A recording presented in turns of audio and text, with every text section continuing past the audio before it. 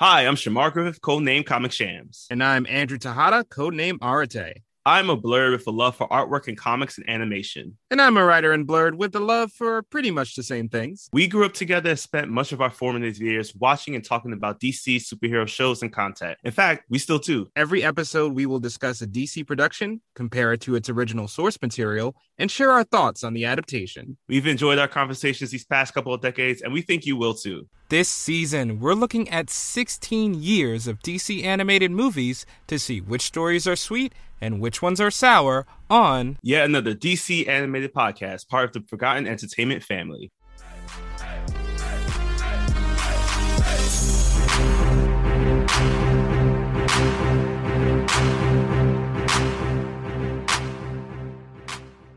Welcome to yet another episode of yet another DC animated podcast. My name is Shamar Griffith, codename Comic Shams. And I am Andrew Tejada, codename Arate. Andrew and I have known each other since 1996. That was the year the world was introduced to a little heroine named Lara Croft. That was her debut year. Fresh hero. They accidentally went a little bit too far on certain feature, and they said, let's go with it. And that's history for you guys. Yep. I see it. It's all coming full circle, or should I say square, I guess, because of that feature. Very pointy indeed, Andrew. Getting to the point of it. But in a very similar introduction, we are talking about another heroine that was introduced to us. Very similar name too. Yeah, well, was this planned?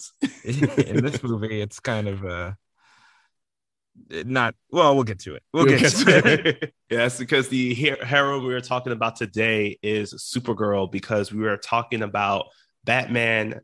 Well, rather, Superman, Batman, Apocalypse. They're still fighting over who gets the top title card, I guess. They keep fighting. At a runtime of 78 minutes, this is our next film in our sweet and sour best of throughout the DC years. As we were talking about the 2010 film that was released by DC Entertainment and Warner Premiere, we welcome Lauren Montgomery to director's seat, who has done such great work already in the DC universe, animated universe, and stuff that we've seen. Like, she was a co-director on Crisis on Two Earths, and she also went on to actually direct the Wonder Woman film, probably the best Wonder Woman film we've ever had. Oh, good. Not the other one. Oh, yeah. No. Terry Lord, not that one. And if you're looking forward to her, more of her work, then definitely she's actually done a lot of episodes of Legend of Korra and is slated to be the director for the Paramount Pictures version of the Last Airbender film, not the Netflix one that they're trying to create. Just so that we can mentally prepare ourselves, just want to say this is a PG-13 film. We have to make sure of that because we've been realizing there has been some very adult themes in a lot of these DC Entertainment stuff recently. Yeah, they've been going hard. Yeah, it's like a really wild, like Power Girl, and I guess also a lot of the scenes that were happening in this film too, which we'll talk about soon. But the main plot for this is the aftermath of the Public Enemies film that we just reviewed. So now it's basically that same meteor that was making its way towards Earth, that got destroyed, pieces of it fell to Earth. And now from it, we get Supergirl, who is entering through that meteor. And this could be a spoiler, but this is... this possibly, but this may be adapted. I'm 90% sure if you've been keeping up with Young Justice, this is probably going to be season 5. Yeah, it'll feels like that's where they're leaning towards. Mm-hmm. Yeah. Side note, please renew Young Justice on HBO Max. I don't think it's gotten it yet as of today. Yeah, just stop playing around. Just keep it going. Right, exactly. You created 2 whole networks, 2 whole streaming services for it. Like, at this point, just give it to us. Yeah, come on. All right, so because this is a bit of a sequel, it actually is a sequel to our Public Enemies film, the cast list is pretty much the same. We got Tim Daly as Superman, Kevin Conroy as Batman. We do have some new players coming in, as we have Summer Glau, who you'll know her from Firefly to Serenity to Terminator, the Sarah Connor Chronicles, and Dollhouse. She is voicing Kara Zor-El in our film. Next, we have Susan Eisenberg, who rounds out our Trinity here as she returns as the voice of Wonder Woman. You know her as the animated voice of Wonder Woman in the Tim Dennyverse. Then we got Julia Grossman, who's voicing Barda. Big Barda for the comics, but Barda for our film here. Next up, you know him as Santa in several films, especially like in Elf. Carl Fredricksen, you'll also know that name because of that character in Up. But more importantly, Edward Asner is voicing Granny Goodness today. You know what? I vibe with it. You know why you vibe with it? He's been voicing Granny Goodness in every single animated production that we grew up in. This guy, what a stable job. Right? Being an old, strong grandma. And finally, we wrap up our cast list with a man's voice who basically sounds like Rolling Thunder. That is pulled right from one of his shows, as we have Andre Braugher, who is voicing our big bad Darkseid today. Yeah, you need that booming voice, and he's definitely got it. So let's boom tube head on over to the beginning of our film as we open up to Superman, Batman, Apocalypse. So in a question that the Teenage Mutant Ninja Turtles wanted answered, here it is. The blimps around Gotham are revealed to be surveillance drones of some sort, unmanned, and they point light everywhere. Can you imagine, though? Like, you're just walking down the street and this blimp light hits you in the face. Like, you're going to be blinded. Jesus. I was thinking about that. I was like, we technically have something like that already with those like random stands the cops keep putting up on all the quote unquote problem area blocks. And I was like, did they get this idea from Batman? Yeah, probably. I don't know how to take anything from Gotham. Nothing works there. But so yeah, we're seeing it's directly connected to the last movie because they're talking about the impeachment. They're talking about Superman's testifying, and then all of the exposition is interrupted by a pod landing in the dirtiest river in Gotham City. It was so dirty. This thing was disgusting. It was brown. That's nasty. Jesus, guys. And following that pod that crashes into Gotham Harbor, we hear everybody's going frantic over it, but Batman immediately jumps in because, you know, Batman loves them sewers. So he jumps into this dirty water to start picking out pieces of kryptonite. This is, again, the aftermath of Public Enemies, as it's known that the meteor was supposed to crash, and everybody's been talking about that. So once he picks up a piece, he turns around and sees that there's a giant ship, this kind of like definitely Kryptonian looking ship inside the harbor. So he goes to investigate. But while he's investigating, we see that there is a person, a long-haired person, trying to enter the Batboat. And yes, that is the actual name of the device that he is using. Yeah, maybe don't leave your Batboat door open. Right, Gotham, man. Like, do you know where you are? Like, come on. No fingerprint code or anything. So Batman chases it with his grappling hook, but he is unable to stop the car before it crashes. The first sign that this is one kind of Batman who doesn't really care about life. And there will be many more signs, but this is the first. And we cut to very, very intricate and a little bit long credits for this movie. Yeah, so long. This was the extra like 18 minutes I think they added in compared to our last film. Yeah. What? I don't quite understand why we had so much. So as the credits finish rolling, we see that the same person who stole the Batboat is now walking the streets. It's clear that it's a woman who's completely naked as she happens across these three guys who are doing some after work. They're like working, they're stocking up a truck or something, and she's trying to talk to them because one of them notices her, as one tries to say that, oh, she must be Swedish, so let me go and try and take care of her. And then another guy kind of like backs it up. So this leads to, guys, why you should, not be creepy, because they immediately get their asses whooped when as one of them tries to extend a hand out to grab at her, she crushes his fingers. The other one, he gets flung all the way to the end. And I do love this one black man who's a part of this crew who's just like, nope, I'm not the one. Not today. I am going to give her my jackets and I'm going to go along my way. Yeah, I do appreciate this guy immediately. Like, you know what? No. I'm here for overtime. I'm not here to get beaten up by an alien. Let's go. So Supergirl runs out into the street. She almost gets hit by a car and stops it, which prompts the police to start chasing her. What? She almost got hit by a car and miraculously didn't die. Why is the entire Gotham police force not only chasing her, but they start shooting immediately as soon as she starts flying? What the hell's going on here, Gotham? I get it. Normally, you should do this, but why now? Why are you doing this? Gotham PD, I need to see their manual, their procedure protocols book, because I'm pretty sure there's actually a law in there for them about this, because the fact that they all did it on site is a little weird. But as she's flying off, at this moment, she catches onto a skyscraper and Batman magically appears in his own way to try to stop her from flying even further. However, because it's Batman and his scary ways, she immediately kicks him off where he's sent flying, causing her to, I want to say she flew through either one of the blimps or she heat visioned one of the blimps. Kind of both. Kind of both. Little column A, column B.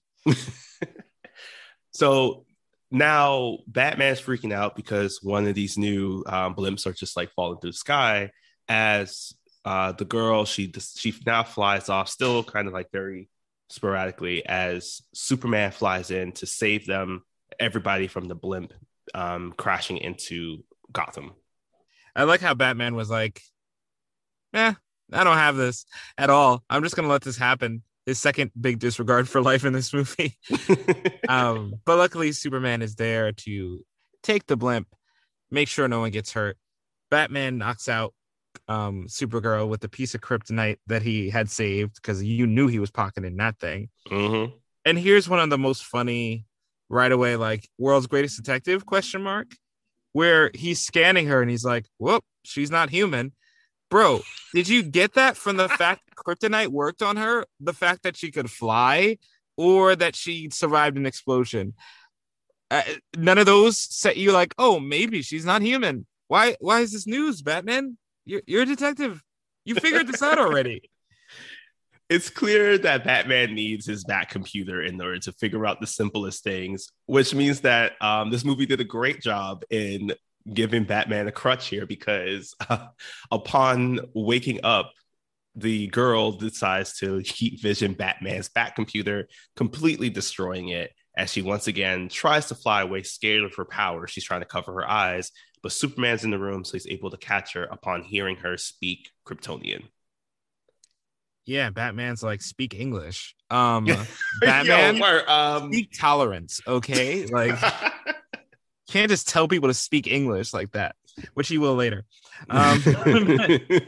Superman figures out by talking Kryptonian that this is, which is going to annoy me for the rest of the movie, and I want to address it now because I'm going to say it the way I want to. Mm-hmm. They call her Kara in this movie for some damn reason. I'm calling her Kara for the rest of this. I do not care about anyone's feelings. Her name is Kara Zor-El. That it sounds better.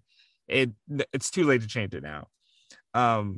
So he finds out that this is his cousin, and he wants to defend her. And we get a brief flashback where she was also set in a rocket as a kid. Well, one sec on that. So the rocket explodes in her face and sends her flying through space. How old is she? Yeah, I've been trying to figure this out for so long, because, but like, based off comic book stuff, she's supposed to be a teenager, like somewhere between 15 to 18. But they don't really explain something which is a big deal about her being put in a stasis because of the fact that she was hit in the face with this blast. And it does question, like, wouldn't she have been technically older because you're not even saying that she was put in the stasis pod? Like, Superman grew up when he was in his ship. Like, Right. so is she the same age she left? Did she grow up during the journey? Yeah, because like it's also weird that like another big plot point too is that like she doesn't have any memory whatsoever, it seems like. And it's like, is that because she was also a kid that only like really remembers the small stuff? Or is it because the blast was so hard, she was put in stasis, and now everything is still like coming back? Like, either way, it doesn't make sense. And it's because they missed that big part about her being put in stasis, which I'm mad about. Yeah, they kind of glossed right over it. It kind of feels as if Krypton exploded and then she ended up here. Mm-hmm. And that was it. There was no other but there's a huge piece of that does not make sense because of time. Like, theoretically, she should have aged as much as her cousin did. Right. But they just glance over that. Literally every single time they've introduced Supergirl anyway, they made clear about her being put in stasis. And that's a demerit for you, film. Yeah. 50 points from Apocalypse. Speaking of Apocalypse, we head over there where we have a woman named Treasure is fighting to be the top of the Furies, of Darkseid's Furies.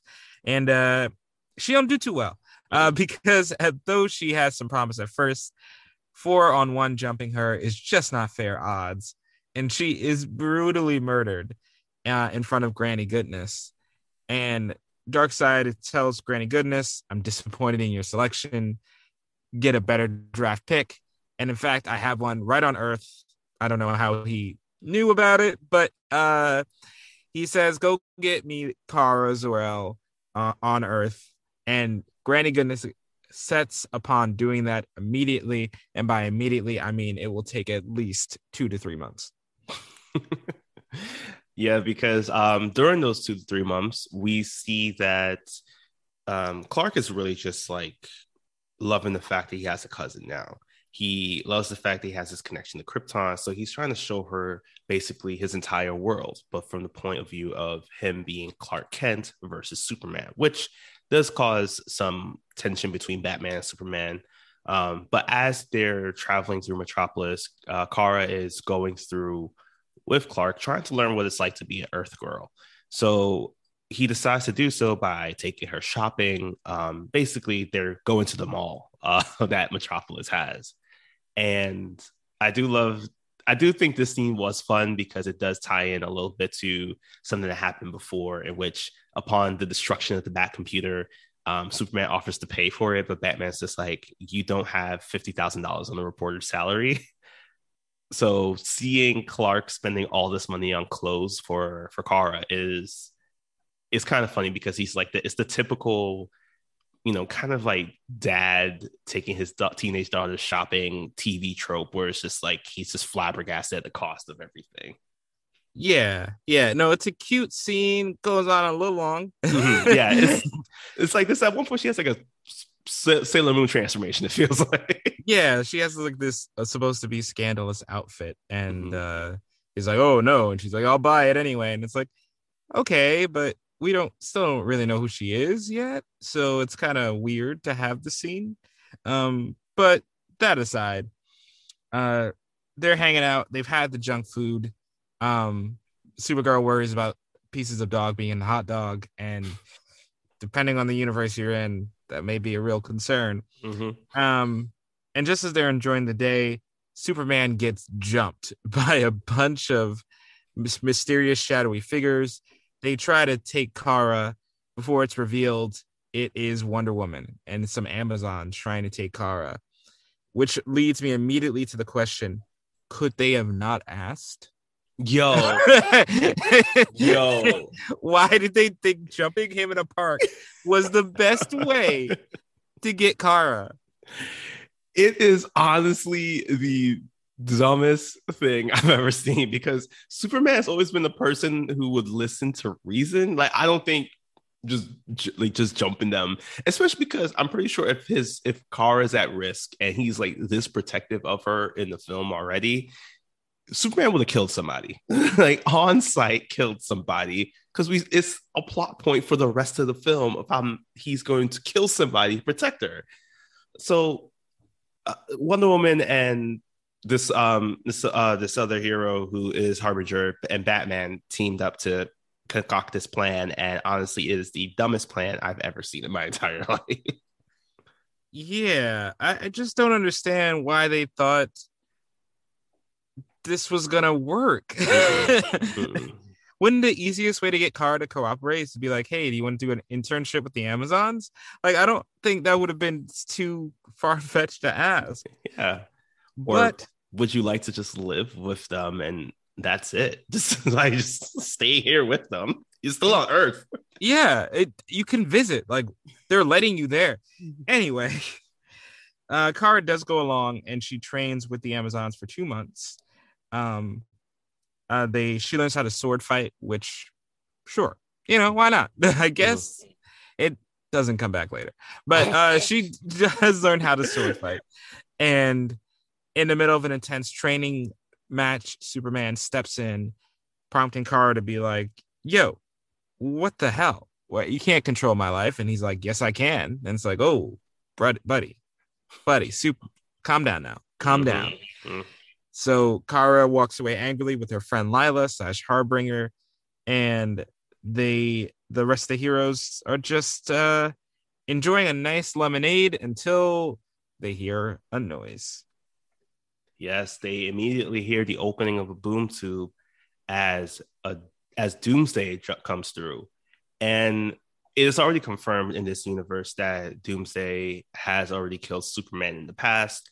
So they immediately jump into action. However, Batman does stop them for a split second because he realizes that the boom tube isn't closing as more and more copies of Doomsday start appearing onto the sand. This prompts Diana, Wonder Woman here, to call forth the rest of the Amazons to come into battle as they all team up to take down the army of Doomsdays that are attacking.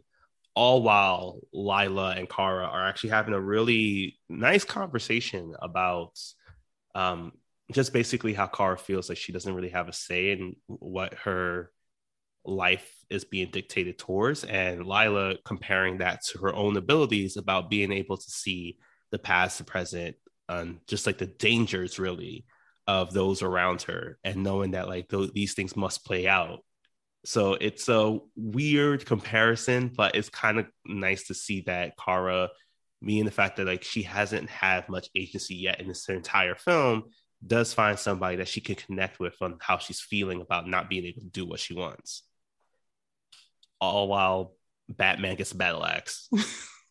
Let's also stop that right there, because 2 movies ago, Superman died to beat one Doomsday. We all recognize this, and these might be knockoff clones, whatever. What is an axe going to do for Batman in this scenario? What is the axe made out of? Magic? Bullshit? A combination of both? Because there is nothing Batman with an axe is going to do against the Doomsday. Absolutely outrageous. Give him like a laser, a Batcopter, something. But you telling me an axe is going to do it? No, I refuse. So in any case, they fight for a while. There's a commentary about these Doomsdays are soulless husks, but don't worry, they're not going to follow up on that either.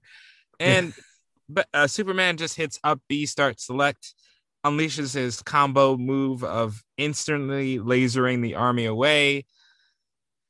He could have led with that, but whatever. He did it now, and now they're all gone, and they realize something else might be gone as well. But before we do that, there is one line in which Superman says that was just like, basically the line is that upon unaliving all these Doomsdays, he breaks down and states, I didn't want to kill them. And it's just like, agreeing with Diana here, they were never alive. They were not sentient. They were literally, you might as well just have been turning on the light on shadows. You were good. it's weird that like he got so sad about that. Like that was the moment that they chose to be like, let's question Superman's moral code about killing. I I don't either way, because we have to talk about another death anyway, because as Batman during the battle, realizing I guess the battle axe wasn't as effective as he thought, realizes that something's wrong. So he heads on over to find Lila and Kara, and he ends up standing above a body of a blonde woman. It's not known yet at this point, but as Superman and Wonder Woman fly on over, they immediately think it's Kara because at one point, another plot point during the film, Harbinger could see the future, sees a blonde woman being picked up by Superman appearing to be dead. And we're all assuming that this person is supposed to be Kara, when in fact it ends up actually being Lila, who sacrificed herself protecting Kara from being taken by Darkseid. Fortunately, Kara still gets taken by Darkseid. Yep. And in a brief scene, we see her in jail with Darkseid. And Darkseid gives, his typical bad guy, intimidating speech, biggest conqueror in the room speech. And I suppose it is implied that he does some brainwashing of some sort to Kara. Again, don't worry about it. They're not really going to unpack that at all. But he's brainwashing Kara. And meanwhile, Superman decides to go with Wonder Woman and Batman to visit a former Fury that is just in a towel. The entire scene with her blinds are open and everything. So it's not even the fact. She just doesn't care. She doesn't care. Ironically, though, for me, she was also the most Jack character of our entire film. I know there was I'll give it to her. Yeah, there was one other person who was bigger, but this woman just honestly felt like she was taller than Superman. So we get introduced now to Barda, who is a former Fury, one of Darkseid's Furies. He's actually the former leader of the Furies, the honor guard that Darkseid has on Apocalypse. We briefly learn that she escaped from Apocalypse alongside her husband. Well, comic book knowledge is known that her husband, Scott Free or Mr. Miracle, two of them broke out from Apocalypse. But she's living her life basically in this small, quaint cul-de-sac suburbia. And all her neighbors are just freaking out when they see that Superman and Wonder Woman appear. Batman has somehow already broken into the house. I'm a little worried about how long he was just waiting there watching Barda walk around in the towel. Yeah. And they have this conversation. Just basically, is Superman and the rest of the Trinity catching her up to the fact that they need her help to travel to Apocalypse because Kara was taken and Superman is willing to do anything in order to head over to take down Darkseid to save Kara. And rightfully so, Barda does question a lot about it. She's like, really kind of testing them to see, like, is your head in the game? Do you really know what you're up against? Are you sure you want to protect this person? Like this, you've never done this before. And like, I know the route, but I'm not going to risk my exposure and your lives for someone you don't even think you maybe care about that much. Yeah, and she makes all good points, but she just instantly changes her mind. Yeah, whatever. She just goes in her room, is like, all right, we're going, right? And they're like, okay, I guess. Just speeding right along, they take a boom tube to Apocalypse, and they all kind of split up to do a different part of the mission they discussed off screen. Superman punches up from some fire from a dog, giant dog creature, maybe. Machine. It looked kind of like an attempt at the Dragon Zord. Yeah, right? Something like that. Something organic, but metal on the outside. Because I also do want to point out that the parademons who were operating this looked a lot like Ninja Turtles. I was gonna say the same thing. It was really weird. Like, why is this design? It was so weird. So while Superman's fighting the Ninja Turtles, the crossover we didn't get before, I am now instituting a new rule because I've been seeing this in superhero movies and TV shows so much lately that I'm now going to point out whenever it's sewer time. whenever the heroes have to, one or more heroes have to just go into the sewer to get around, it's sewer time for Wonder Woman and Barda. And they have a nice little exchange about how Barda was inspired by Wonder Woman and wanted to do better by her. Would this have been great to like build out in a better fashion over the course of the movie? Yes. Oh, yeah. But here you go. It just happens in the sewer, and then they're in the arena to deal with Furies. And it is an impressive fight. I will give this movie this one thing. Like, right up here is like when the impressive fights happen. Like, I think the battle between Kara and Artemis was like decent at best, but this is when it was just like, okay, we can see that they decided to add in a bit more time when it came to the animation of the fights, because Barda and Wonder Woman take on the entire list of Furies. That's Guillotina, that's Stampa, that's Lashina, and that's Mad Harriet. I am not making up these names. So all being led by Granny Goodness, who's just like acting as general from above. Superman is getting tackled by some kind of robotic jackal version of Metallos, like just coming at him. And Batman is doing his best to use like a version of Orion's like travel thing, which is called the Astro Harness, the little like hoverboard kind of thing, to make his way through Apocalypse to get to his next stage. But this fight with Barda and Wonder Woman is just amazing, because we can see how the two of them really work well together, especially because we know that Barda is one of the top fighters, was one of the top fighters on Apocalypse. And it's not even like she was defeated. She vacated the title. So, and then to team her up with Wonder Woman, like all of these fights were amazing because of the fact that Barda points out she trained the Furies. So at this point, there are people getting killed. Stampa gets stabbed through the chest from the back by Barda when Stampa tried to take out Wonder Woman. And then this leads to Wonder Woman trying to take down Mad Harriet, but unfortunately Barda gets captured when it seems like Granny Goodness just jumped through with the steel chair from behind before the referee turned around in time. So now we're at that moment of just like, we were wondering, will Barda die? Because she's like, don't worry about me, Diana. Just never surrender. Let them kill me and just keep on going. And I'm just like, no, you're literally our best bet here. Yeah, I do love her hardcore. Just like, nah, I'm good. Just I can die. That's fine. Just don't let them win. But luckily, they are able to take a brief second advantage when Wonder Woman uses her lasso. They break free, and there's a moment where Barda can kill Granny Goodness, but it's a whole like moral question of why she shouldn't. Why? Why though? Because you guys have been killing people since you got here, including some of the Furies. Yeah.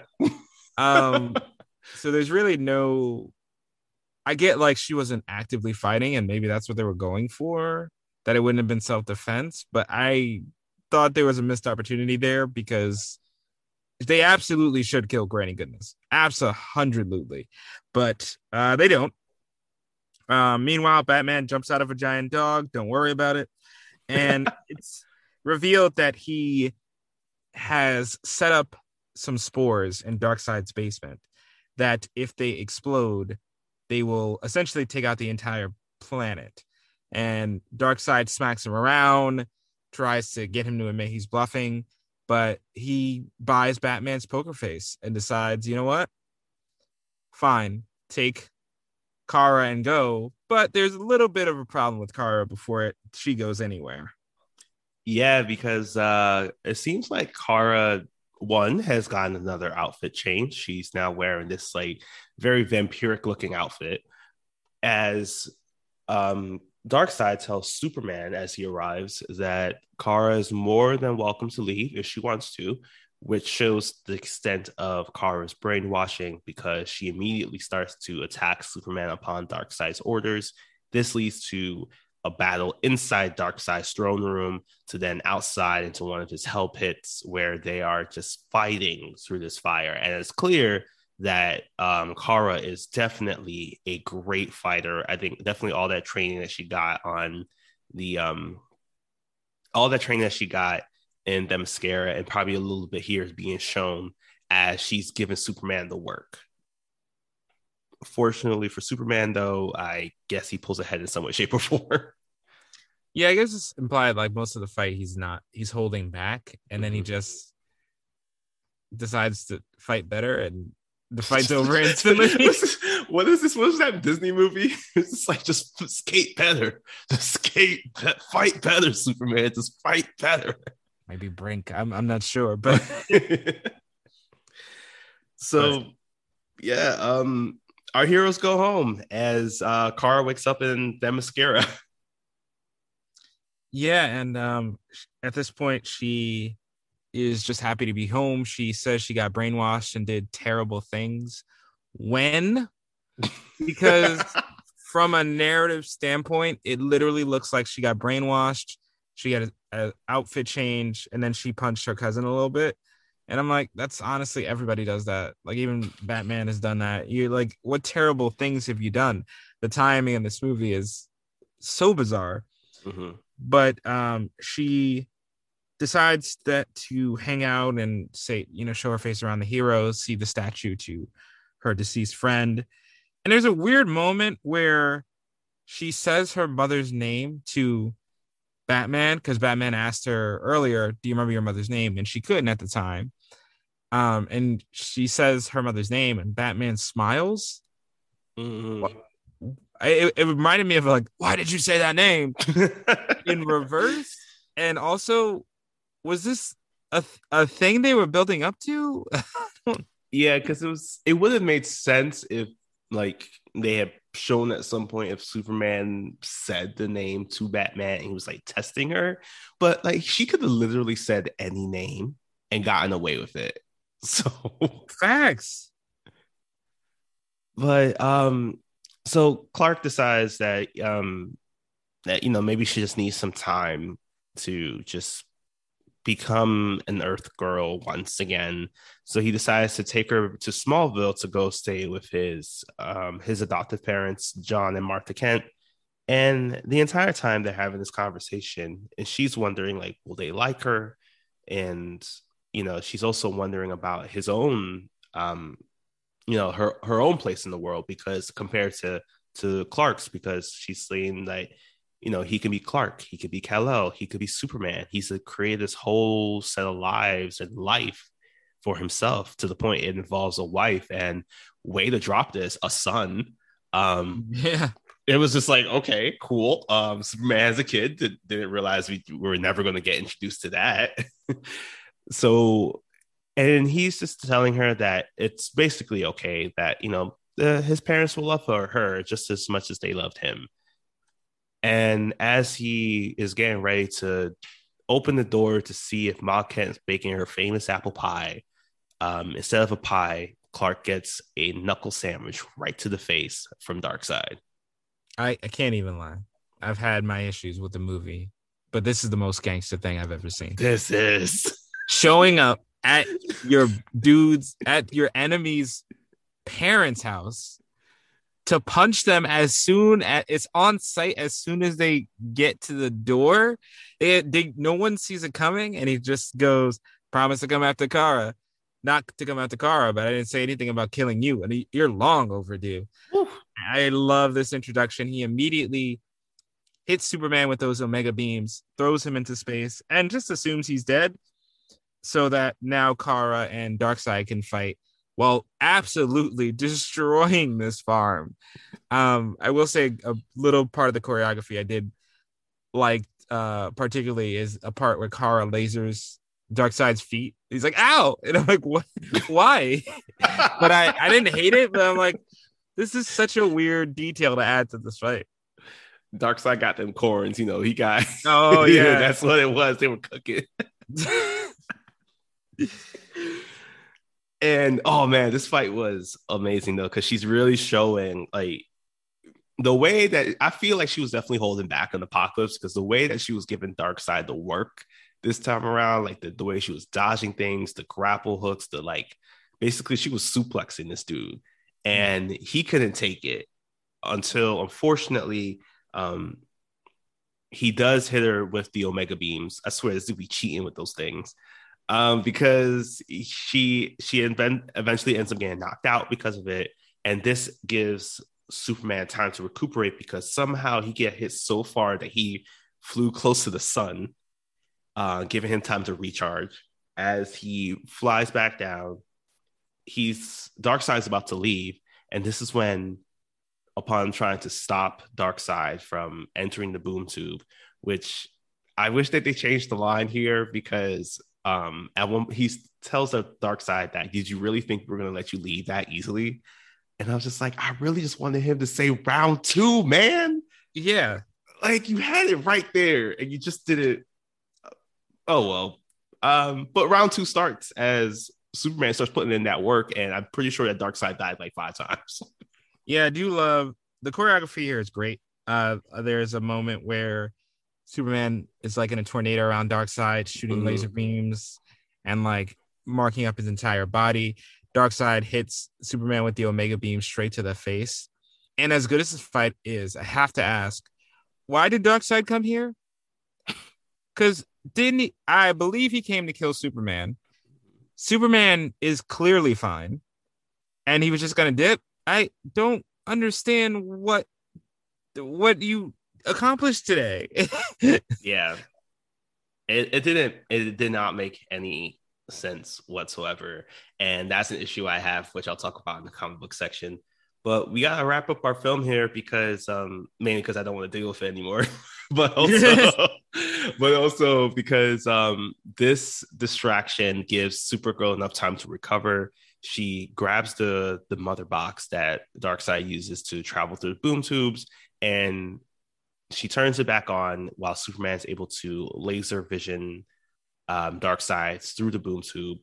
As the two of them, Superman and Kara, just relax. You know, they dealt through a lot, and Superman's thinking about how Darkseid's going to come back, to which Kara says, well, I actually reprogrammed the mother box to a different location, so Darkseid's going to really regret teaching me how to do that, as we see Darkseid floating through space, turning into a Darkseid popsicle. I don't know of a quick way to say that, except for that's what it was.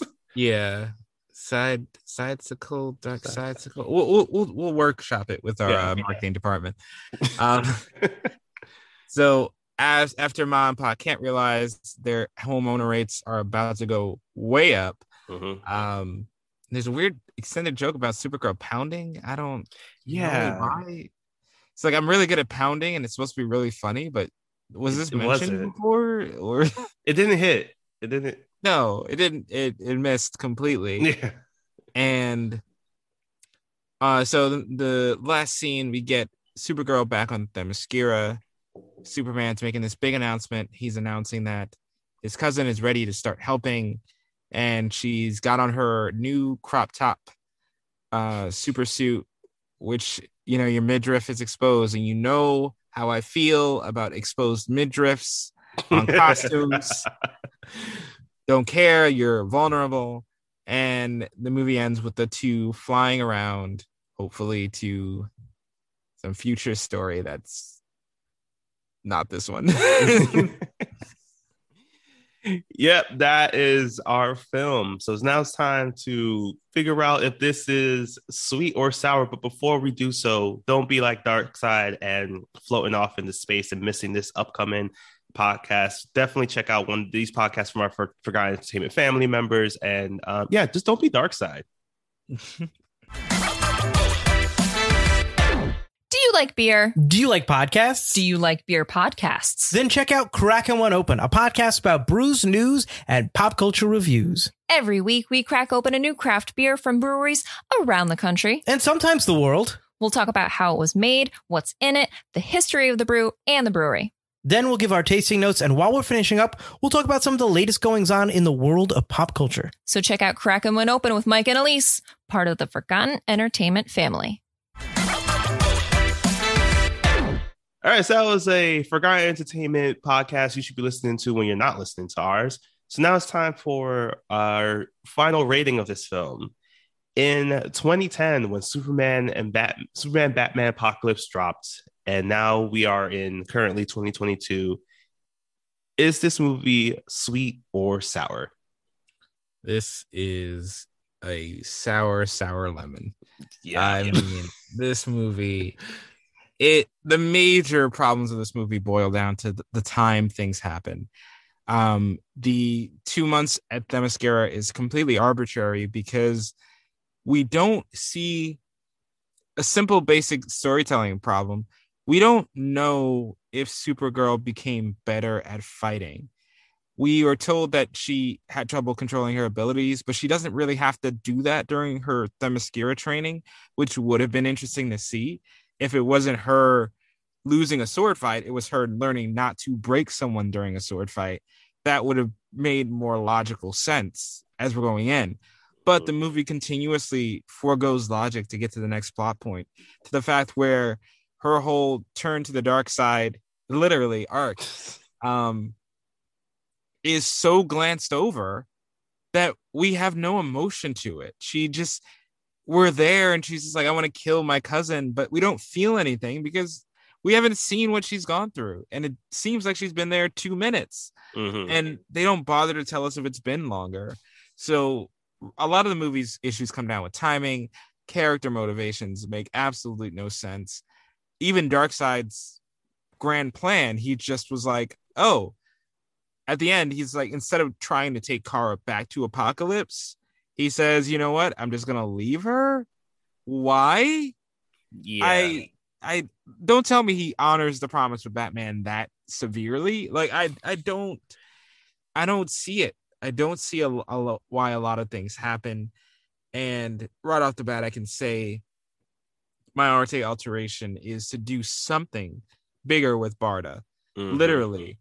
I think she has such an interesting story of leaving Darkseid and making her own path that could have really lined up nicely with Supergirl.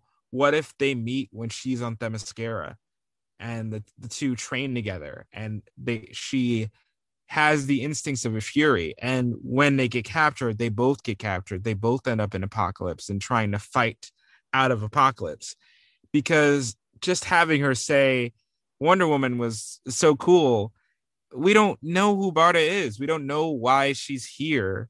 So just give Barda something more to do. I think that would have helped some of the Kara stuff. It's not a complete fix because this movie needs more work, but that's the main thing. How do you feel? What is this landing for you?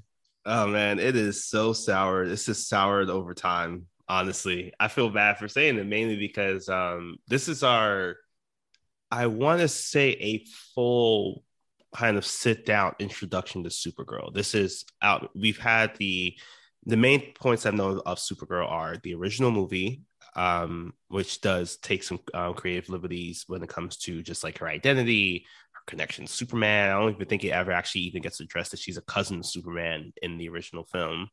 Then we have the animated series in which Superman, the Superman animated series in which she gets introduced in, I believe it was season 3 or 4 of it. And then at this point in which this film came out, Smallville would just be about ending. So we already had that introduction of Supergirl there. So this is probably the most we ever gotten of Supergirl. And at the time, it would have been great because it's such a great story that includes so many parts of the Superman mythos. But now that we've gotten to a point where we have so much Supergirl content out there, we have another one on the way.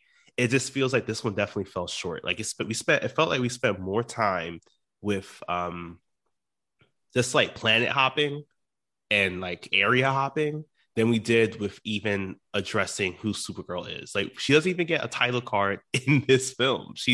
If it wasn't for the fact, it's just because it's called Apocalypse, Superman, Batman, Apocalypse.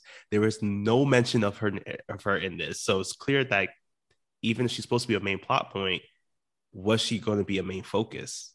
And it feels like that really didn't happen. And also, it's something that comes up a lot in the film, in which she's talking about why can't she just make her own decisions? And it's like, well, one, yes, you are very superpowered, so we have to make sure that you at least know how to act in the world. But then also it's like, why can't she? But then also, what are your decisions? Like, it doesn't seem like we get a sense of really who she is, except it's just like, we just have to deal with the fact that Supergirl is here. And it's just like, what do you do when you have like a Megaton warhead flying around with within the capabilities of a teenager? And I think the entire film was not an ideal storytelling for me. Now, I will say it is probably one of the best fights I've ever seen Supergirl in, because that Supergirl Darkseid fight is hands down some of the best ones I've seen. I think it's one of the ones that gets like thrown around a lot on social media too, because it's trying to show like how good of a fighter Supergirl is, how great of a fighter that Superman is, and also Darkseid's willing to give in that work. But we lose a lot, I feel, with just like trying to go through all these different scenarios in which Supergirl gets placed in, or Kara gets placed in, as like everybody else is trying to dictate where her life is taking her. And I agree, I wanted more of Barda. I think we're at a point now where it's just like we need something dealing with Barda. There's too much of a rich history there to just leave it to be that like you have to infer from Easter eggs. Like, this seems like we're at that point now where it's just like, give us something with Barda. Show us how she rose through the ranks as like a person on Darkseid's like honor guard, and then how she brought herself here. Because I felt like, honestly, she was the only character in the film that I felt like a connection to, and I felt like I spent the least amount of time with her. Yeah, I agree. I think she is just so underutilized, and yeah, there's so much you could do. Like, they had a little Mr. Miracle tease in there, I saw too. But we don't really get enough to work with her. I think it would be very cool to do a Wonder Woman Barda movie, like a team up of some sorts, live action or animated. I think it'd be cool to have those two bounce off each other during a movie because they have comparable strength. Yeah. But yeah, utilize her more. Like, last week I remember being so pleasantly surprised by Power Girl and her story, and I was really into that. And I was kind of hoping they could do something do that here, but they don't really do that with either Barda or Supergirl. I think Power Girl legitimately has more character development and more of an arc in that movie than both those characters combined here. Yeah, I definitely agree. And honestly, I kind of wish that it was reversed in a way. Like, in a different scenario, there's a whole thing with like Power Girl and who she really is, but it kind of would have been cool if it was like we did this movie first, where and it doesn't even play out like this in the comics. The way that happens in the comics is exactly how it plays out in our films, or two back-to-back films here. But I kind of wish they did like, we introduced Kara in that first set of films, in that first film, and then maybe Power Girl, like, have like, if it is end up being staying here as Power Girl, that's totally fine. If it ends up being Supergirl and she ends up like siding with Lex during that thing, like, that would have been kind of like a great transition, because Power Girl and Supergirl are basically the same person. So it's weird that like Batman was so willing to trust Power Girl over Supergirl, when it's like, I feel like we know less about Power Girl than we know about Kara at this point. So yeah, it's weird that I kind of wish that it was a little bit reversed, and maybe Power Girl was just like grown up Supergirl. Yeah, that would have worked better, because there would have been a bigger debate about independence and identity that we just don't get here. It's just really all exposition and mouth service, but there's really not a deep dive, as deep of a dive as I would have liked. Yeah. That does bring me over to now our comic book section, which, to be honest, there wasn't that much of a deep dive that they added into the comics either. Mainly because this comic and this film are approximately 98% the same. Okay. No big surprises. Yeah, no big surprises, except actually there is one that I'm going to be counting as our WTF moment in comics. Because this comic, once again, it is the second arc of the Superman Batman comics that was put together by Jeff Loeb. This time, instead of Ed McGuinness, who did the first arc, we have Michael Turner, who's providing the coloring and the pencils for this one. And this story takes place in issues 8 through 13 of the same series. It's called the Supergirl from Krypton story arc that ran from May of 2004 and wrapped up in like either September or October of 2004. In this, as I mentioned, it is more or less the same story, same introduction of Kara, same influences of like the aftermath of the kryptonite meteor crashing into Earth, like the bits and pieces of it. They find Kara, they get taken in by Wonder Woman and Themyscira. Darkseid wants to bring Kara in. They end up fighting the Doomsday clones, and they also end up having to go to Apokolips. Everything's the same except for the end. And this is why I'm shocked to say this. The end of the movie is way better than the end of the story arc. Okay. I don't see how, but how? So this is our WTF moment in comics, at least for me. So basically what happened was at the end of the story, Kara wakes up in Themyscira. She sees the tribute to Lyla Harbinger, and she also does the whole Allura thing to Batman, showing that she knows her mother's name now. As they are heading to Smallville, at this moment, Kara has already accepted that she wants to become Supergirl. Before, in the movie, it was after the battle with Darkseid. That's when she decided to become a champion and become a fighter. This time around, she decides to do it to honor Lyla, which is a nice, sweet moment here. And as they're flying over to Smallville and they go to the door, Darkseid does the same thing, punches through, starts attacking them. And when in the movie and in the comic, Clark gets hit by the Omega Beams first, but then Kara jumps in to defend him. In the movie, she just gets knocked out by the Omega Beams. In the comic, she gets disintegrated into dust. Okay. Mm-hmm. Superman automatically thinks that she's dead. So he immediately starts attacking Darkseid, to the point very similar to how we saw in our film. He's just giving Darkseid the work. He uses the boom tube that Darkseid came out of. I think he also knows how to reprogram it in the comics, but he uses it to fly Darkseid over to the Source Wall, which is the end of time space in our universe, where it's actually a prison for, like, they're operating it as a prison for the worst of the worst, where he takes Darkseid and pushes him against the Source Wall, where he is trapped with the rest of the Too Scary for the Multiverse villains. Interesting. And that's just it? That's how it ends? That's how it ends for Darkseid. Superman flies back home, where he is now met by the entire Justice League. The other thing that does happen too is that Wonder Woman does join in on the fight against Darkseid to help Clark out for a quick second. But as he flies back, he sees the entire Justice League is already rebuilding his family's farm.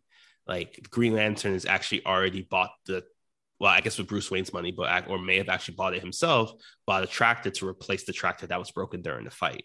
And Batman walks over in this glass container filled with the dust that was Kara, to hold it as an urn for Kara, to bring as an urn for Superman.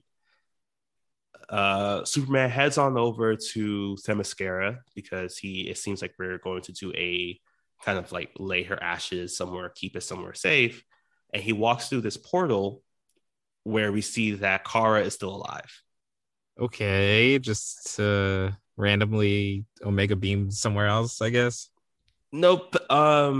So Kara is saved by Wonder Woman. Wonder Woman kept an eye on her for Themyscira and somehow used a teleportation device to switch her with a set of dust that Superman believed to be Kara, because it was his plan all along to pretend that Kara died, so that Darkseid, thinking that he killed her, will never come back for them again. But he was saying that he told the League to do this plan because he needed it to be believable enough in any scenario that like he'd be willing to go the extra mile to take out Darkseid. And that's what he did. This is when he talks to Kara. She's like, he tells her that you can now be wherever you want to be. You do whatever you want to do. We want to give you that opportunity now. And eventually she decides with some time that she wants to become Supergirl again.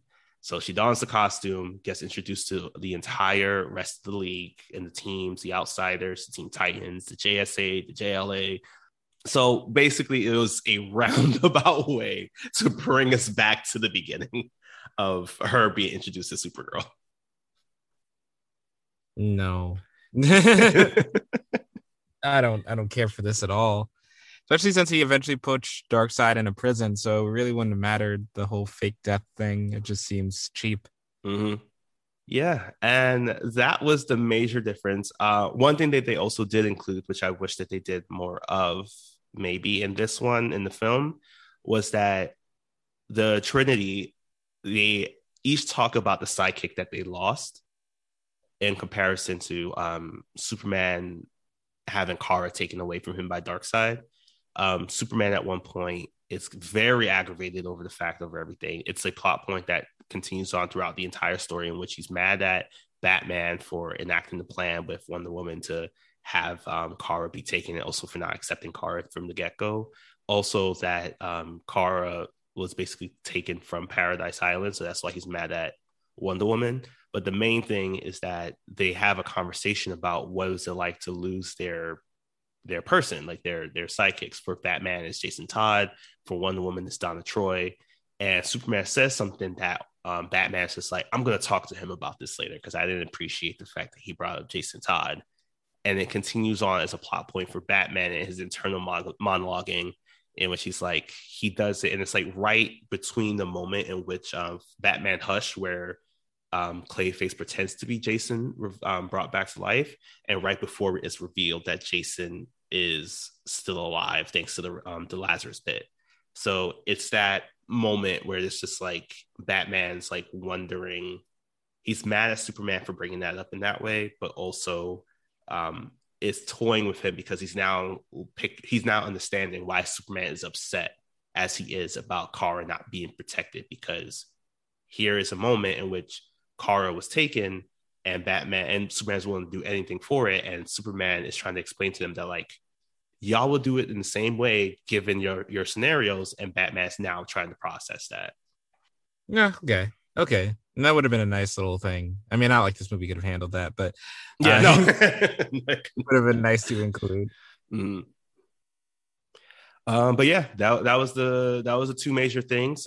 Basically, the conversation about lost sidekicks and some weird convoluted way of witness protection, I guess. When all else fails, get your teleporter and a little bit of dust, and you can fool anyone. And I know we've been it seems like we're just doing a Superman and Batman season. It's not true at all, because we got something different for you next time around. Yes, thank Oa, because we are finally going to get a chance to talk about a new hero, Green Lantern. So in the meantime, take care of yourselves, and remember that, if you see a naked person walking in the streets and they're walking towards you, don't be creepy. Try to help. If anything, offer a jacket. Don't offer a weird hand. Yes. And the next time you go to your parents' farmhouse, just be ready to throw hands. In any scenario, you never know. You never know. You never know. That's true.